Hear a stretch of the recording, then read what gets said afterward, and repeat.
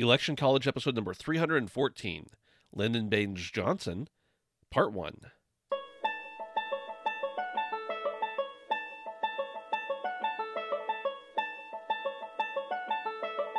Let's throw a political party. Face it, the political scene sucks, but did it always?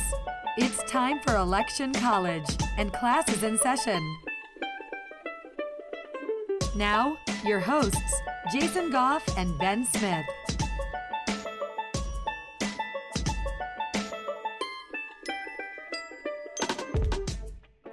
Ben, I'm just assuming that we're going to have multiple parts for LBJ, but not 25 parts like we did for, well, the past couple of presidents. JFK was only 4. It was only 4. Yeah. Yeah. That's not too bad. Not terrible. It's kind of bad. Yeah. So, greeting from Nash Vegas, by the way. I'm in Nashville.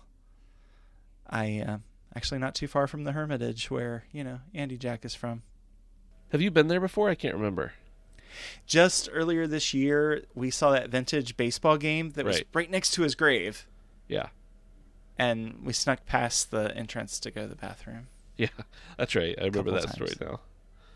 Nice. So, yeah, but Nashville, wonderful place, but we're talking about LBJ. That's right. And he basically has no connection to Nashville that I can think of, at least. I can't think of any, but I'm sure there is. But hey, we went to Lincoln's birthplace this week. Oh, nice. Just had to say that. Yeah, talk about that for a minute, because I think that's just super. I mean, I know this is an episode about LBJ, but just give like a little 2-minute, primer about it. Okay, so I was raised in Kentucky, right? And we went to the birthplace in elementary school, and they're like, hey, his log cabin that he was born in was inside this magnificent Greek Revival temple thingy that was built in the 20s. And now they say, well, it's possible that one of the logs could have come from his log cabin, but they didn't really care about preserving those things back then because they didn't know Abraham Lincoln was going to be Abraham Lincoln. So it may or may not be the log cabin. It's still interesting. And one really cool thing was, so he only lived at that site for the first couple of years of his life. He did remember the second place, which was called Knob Creek. And this farm was where he famously, well, I don't know if you knew this, Ben, but he almost drowned in this creek. Yeah. And his friend saved his life. And he moved from Knob Creek when he was like 7 years old. So these are very early memories for him. But the creek, we totally went into the creek bed and went fossil hunting near where Lincoln almost died. Found all kinds of cool fossils. I hope that's legal. Well, you didn't say you kept them. You just said you found them. Yeah, we found fossils in the creek bed, and it was awesome. And we were the only ones there. Wow. And yeah, it's found off a great season, pizza I place. suppose. Found a great barbecue place. And do you think Lincoln went because to that barbecue place? Actually, we've been saying that all week. Do you think this is where Lincoln ate pizza? Do you think this is where Lincoln camped? And my 5-year-old actually today said, do you think that's where Lincoln did such and such? And then he rolled his eyes because, yeah, mom and dad can't be that funny. Because he's 5. Yeah. Yeah. He's 5, but I thought this was like 13-year-old people did that kind of thing. Anyway, lots of cool Lincoln heritage down this way. Well, about an hour north of Nashville. But if you ever get a chance to go to Western Kentucky, do it. There's a lot of cool things. Nice. I've never been to Lincoln's shrine, so maybe someday. It's crazy because it sits, so the county where Lincoln was born is the last county in the Eastern time zone. Uh-huh. And then the Mammoth Cave stuff is in Central Time. It gets really confusing. I imagine it would be confusing to live right on one of those time zone borders. I just blows my mind because my phone didn't know always when to change. Uh-huh. And if anybody comments, there's a setting on your phone. Well, it doesn't matter because I had the setting on to update. My computer, thankfully, has stayed on Eastern time, Uh-huh. but my phone is wonky. I've actually had to Google, what's the current What time is it? Yeah. Uh, I know that I talked to a guy who lived like right on that border between Eastern and Central, and he said that basically for his life to make sense, he had to pick a time, stick with it, and then if he set up an appointment with somebody or something, he would say, okay, we're meeting at 8 a.m. Eastern, and if they were like, okay, well, we're going to meet at 8 a.m. Central, he would just put that in his phone as 9 or something like that. So he had to always stay on one mindset rather than try, because I think he lived in one time zone and worked in another time zone, and even though it was only like 15 miles away, so must be really tricky.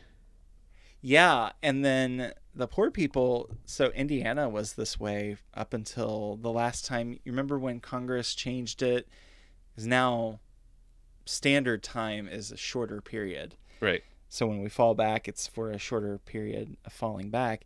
Well, in Indiana, they didn't change time, but some of the counties did, and they would have fast time and slow time because sometimes they aligned more with like Cincinnati, and other times they would align more with Chicago, and got really confusing for people. I'm happy I live firmly in the Eastern time zone. Yeah, that's one of the tricky things about living near the line. Yeah. But go figure. But as you get closer to a metro area, like now that we're in Nashville, it's kind of simple to be like, okay, everybody else is in Central Time. Right. But then we're going to be back into Eastern Time, and then time changes this upcoming weekend. You're basically a time traveler, Jason. That's what I'm hearing from this. Yeah. It reminds me of the one time we were in Ireland and flew back. Time had changed in the States. We flew back into Chicago, but we're driving back to Cincinnati, and I didn't have a smartphone. Oh, yeah. That's rough. Didn't know what time it was. Yeah. Oh.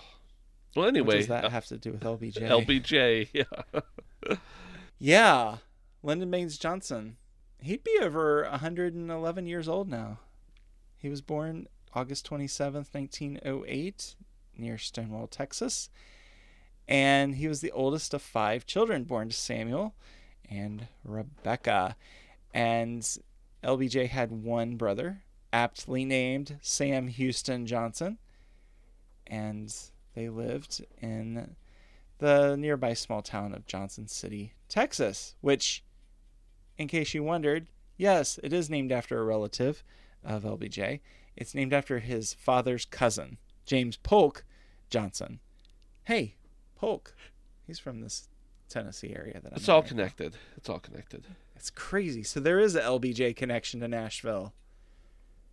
I suppose so. If you we'll stretch it out and say there's a connection there. Of course there is. Yeah.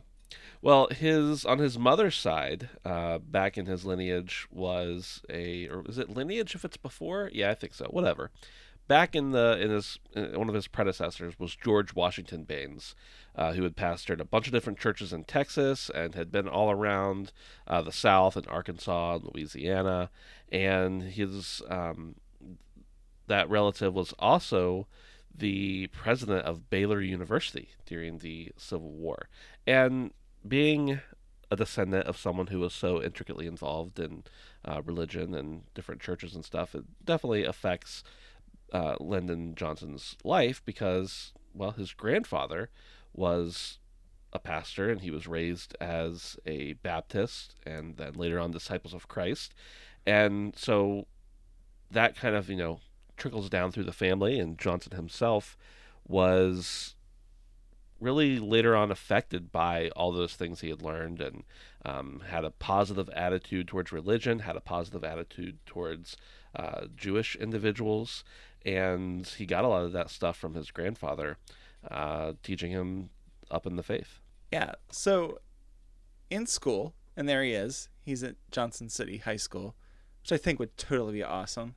Have you ever been to a place that's named Smith? That's probably not too. It's probably not too. Yeah, I don't even know at this point if I have. Hey, well, the campground that we stay at when we come to Butler, that's Smith. That's true. In the name. Yeah. But I've been to Goffstown, New Hampshire. Went there specifically because I thought that would be cool. Yeah. Well, anyway. Was it cool? Johnson had that. It was kind of neat. Okay, cool. You know, just to be around family, I guess. Not really, but anyway, I think they were a different sect of Goffs because, let's face it, everybody else is named Goff. It's just a common name. True. Anyway, not really, ladies and gentlemen. That was me trying to be funny. Anyway, Johnson, he graduates in 1924 from Johnson City High School. And, you know, he was kind of a awkward guy, but he was talkative, and he was elected president of his class in the 11th grade. He was very much pressured by his parents to go to college, and he went to Southwest Texas State Teachers College, which, if you can say Southwest Texas State Teachers College, then you pretty much are a quarter of the way to earning your degree, because that's a mouthful. But, you know, everybody who's a fan of their teams, they just say SWTSTC for short. Yeah. He takes it upon himself to leave just after he enrolls there, and moves to Southern California, because that's what you do at that era. If you're from Texas, you move to California, and now everybody's moving back. But he works in his cousin's legal practice and does some odd jobs, and then does the thing that people do when they move to California. He moves back to Texas, and he goes to Texas State University because it's a lot easier to say. But ironically, that's what Southwest Texas State Teachers College becomes. It's That's much right. easier to say Texas State. It is. Whew. That's probably why they changed it. They were just like, the enrollment is suffering because our name is too hard to say. So we've got to change the name. We need a branding consultant, and that's what they did. So he works his way through school. You know, he's there, of course, doing his schoolwork, but also he's engaged in different campus politics. He was engaged in the debate club. He did a lot of work with the school newspaper. And really, during this time, he learns that he not only likes to debate and politic, he also decides that he's going to go teach some Mexican American children for about 9 months, and that is in San Antonio, or actually it's a little bit south of San Antonio. And really, while he's there working, he takes a little break from school, he earns some money, and he's able to go back and finish up his education before going on and becoming a teacher again. So in 1931, Richard M. Kleberg wins a special election to represent Texas and in the U.S. House of Representatives. So he's like, hey, young LBJ, why don't you come on over and be my legislative secretary? And he gets this position on the recommendation of his dad and of the state senator, Willie Hopkins. And Kleberg doesn't really like being a congressman. I don't know. Maybe he's just one of those guys who likes the title. Or the paycheck. But, yeah. And he delegates his responsibilities to young LBJ. And in 1932, FDR, man, we're going to use a lot of initials, but our audience knows these initials, right? They're used to it. Franklin Delano Roosevelt. He wins the presidential election, as you know. Johnson becomes a staunch supporter of the New Deal, and Johnson becomes the Speaker of the Little Congress, which is a group of congressional aides. And Johnson's friends are like, hey, you know what? We're going to make you very influential. Roosevelt likes him. John Nance Garner likes him. Sam Rayburn likes him. All the Democrats. Everyone. They love LBJ. And it was during this time that another person who was from Texas as well takes an interest in Lyndon, and that is Claudia Alta Taylor, Lady Bird. So in November of 1934, they get married. Yeah, so they have a couple daughters, and he gives his children the same initials as he has, LBJ.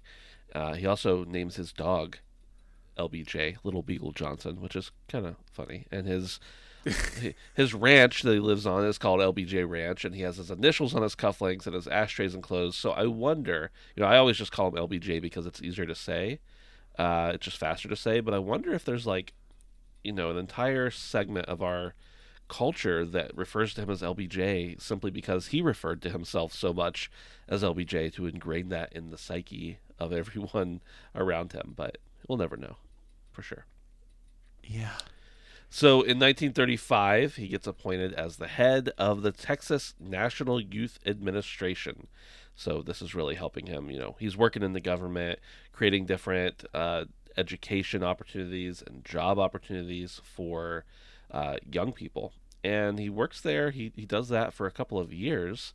And he's really rough. He's tough on people. He makes them work long days and long weekends. And he's motivated, but he also really wants control and to be the top dog. He works there for about 2 years, like I said, and then he decides he's going to run for Congress, which we'll get into here in a second, and quits that job in order to be able to run for Congress. But of course, he does still have all those people who remember him as the tough boss. Yeah. Does you a lot of good sometimes when you're really confident. True. Some very uber confident people become very uberly influential just because of their ability to be, confident. Anyway, in 1937, James P. Buchanan, he's the 13-term congressman from the hill country of Texas. He passes away. Johnson successfully campaigns. He wins on this New Deal platform. He's aided by his wife, Lady Bird. He serves in Congress from April in 1937 to January 1949. FDR finds him to be an ally. He is a conduit for a lot of information, especially when it came to issues concerning internal politics in Texas, which is pretty important, right? And Johnson gets appointed to the Naval Affairs Committee there in Congress, and he starts, getting some of his friends in influential places in the military. Doesn't hurt him very much because in 1941, he runs for U.S. Senate. He loses just by a hair to the governor of Texas, W. Lee O'Daniel. He only loses by, it's like just maybe a little over 1,000 votes. So kind of a big deal. But he continues to gain an influence because he becomes appointed a lieutenant commander in the U.S. Naval Reserve in June of 1940. So he's there serving in the Naval Reserve. He's a U.S. rep, and he gets called to active duty after the Japanese attack on Pearl Harbor. And it's because of this that Roosevelt really relies on young LBJ to get some info on what's going on there in the Southwest Pacific. So Roosevelt assigns Johnson to a 3-man survey team covering the Southwest Pacific, and Johnson's reporting to all these influential people, including General Douglas MacArthur. Yeah, and I think it's important to note that LBJ actually asked if he could have a combat position, and instead they sent him to some other places before he ended up going to the Southwest Pacific. So he wanted to go and fight for the country, and they were like, nah, you're going to do something different instead. So yeah, like Jason said, he ends up going to Australia. He is one of the only people in his crew. I don't know exactly what kind of section that was, whether it was all the different military groupings. But he was one of the only people in his crew that received the Silver Star for gallantry in action. And this is a pretty dangerous area where they were, especially during this time, obviously with World War II happening, and um, Southwest Pacific is not a great place for Americans to be at this time. And he really kind of revolutionizes a few different things. First of all, he observes the conditions at that time in the area and uses a movie camera, which to us is like, yeah, you can just do that on your phone, but it's kind of a big deal to use a movie camera to record the different kinds of conditions that are going on, and takes that back to Roosevelt and to the different leaders in the military and the Navy specifically. And he tells Congress, like, hey, the conditions where these people are living, our military men are living, is just unacceptable.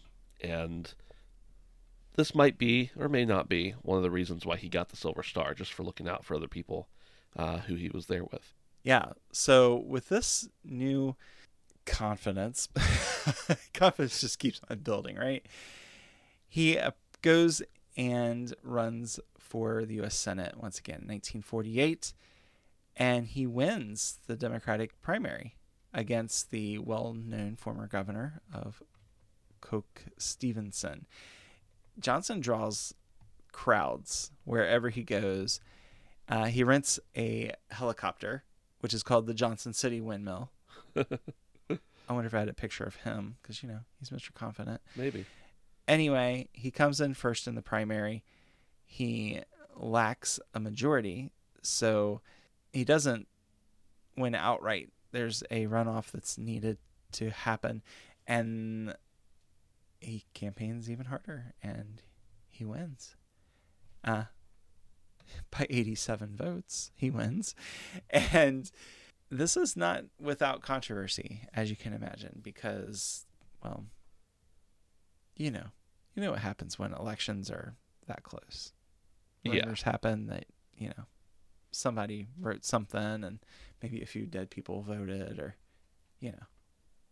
It's really interesting because I'm not saying we have widespread election fraud or anything like that, but even today we probably have a few people who slip through here and there that are, or a few names, a few votes that aren't on the up and up. Probably more likely you get people who offer someone something to vote for something a certain way. That's probably more common, and I think has even been documented.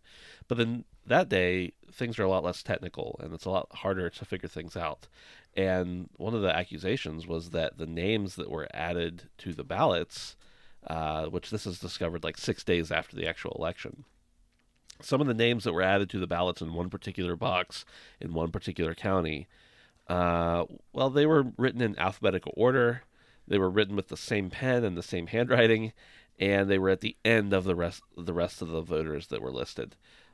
Some of the people insisted they had not even voted that day. So, it's entirely possible that there were over 200 votes for Johnson that were somebody else. I'm not saying Johnson was involved, but somebody else wanted Johnson to win really badly and wrote those names in. But regardless, he still ends up taking the seat.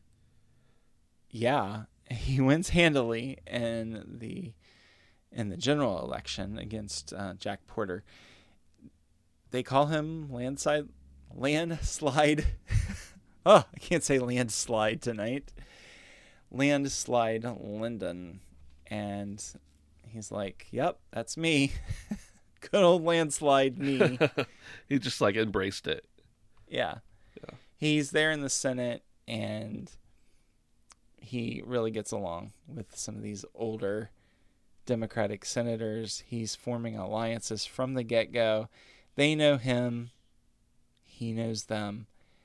And he uses his influence to receive broadcast licenses from the FCC in his wife's name. Nothing wrong with that. Well, there might be a few things wrong with that, but it's okay. It's LBJ. He can get away with it. Just exude some confidence. And his wife, she's a smart lady. So in the 1952 general election, the Republicans win a majority in both the House and Senate. Johnson is chosen to be the minority leader. So there he is. He's the big man on Capitol Hill. Yeah, Can you imagine? Have you heard about the treatment? Oh, yeah. Yeah, where he would scowl at people. Yeah. Scary. He was I kind of think that LBJ was a scary looking guy. And if he was trying to scare me on top of being kind of a scary looking guy, intimidating, not scary, intimidating, I'm pretty sure I would be intimidated. Yeah. Yeah. And if you weren't a smoker and you got the treatment, there he is in your face. He smoked 60 cigarettes a day. Wowzer. That is a lot of cigarettes. Even by modern times, it's a lot of cigarettes, but wow. Yeah. Let's see. What's up? People always refer to how many packs a day they smoke, and a lot of people are like half a pack a day or whatever. 60 cigarettes would be equivalent to modern day 3 packs a day. I think that's right. Oh, wow. Yeah. So that's a lot of cigarettes. Yeah. He has a near fatal heart attack in July of 1955. I wonder why he's smoking 60 cigarettes a day. Yeah. He's like, no, not going to smoke anymore until he's out of office. Like, out of presidential office. I guess he's like, okay, well, yeah, I'm no longer president. I guess I can take this thing back up again. Yeah. Talking about LBJ smoking is probably where we're going to cut it off for this week. We will pick up with some campaigns and maybe a candidacy for president next time. But in the meantime, we want to make sure to tell you thank you for listening. We appreciate that. And one of the best ways you can help us is to go over to iTunes, leave us a little review and rating. Tell Steve Cook over at Apple how much you like us by leaving a review on iTunes. And then you can also let other people know who might be looking for a show to listen to. They'll see your review and think maybe it's worth it. It's Tim Cook, isn't it? Oh, it is. I was thinking of Steve Apple and or Tim Apple and yeah, Steve Jobs Apple. And it's definitely Tim Cook. Wow. Mind is blown. And while your mind is blown, if you're looking at supporting other huge, mega, big businesses that are on the internet, if you go shopping on Amazon at all, you can always purchase things and, using our affiliate link. All you have to do is go to electioncollege.com/Amazon and you'll be taken to Amazon. You'll buy your stuff and we get a little cut of it. So we appreciate that. Each and every time somebody votes with their dollars, we sincerely appreciate your support. You're just taking a little money out of Jeff Bezos' pocket. No big deal. Yeah. Or Tim Bezos. Or Tim Bezos, Steve Bezos. Yeah. Yeah. Jason Bezos, Ben Bezos. Right. Whatever. Thanks for Sounds listening. We'll talk to you next time.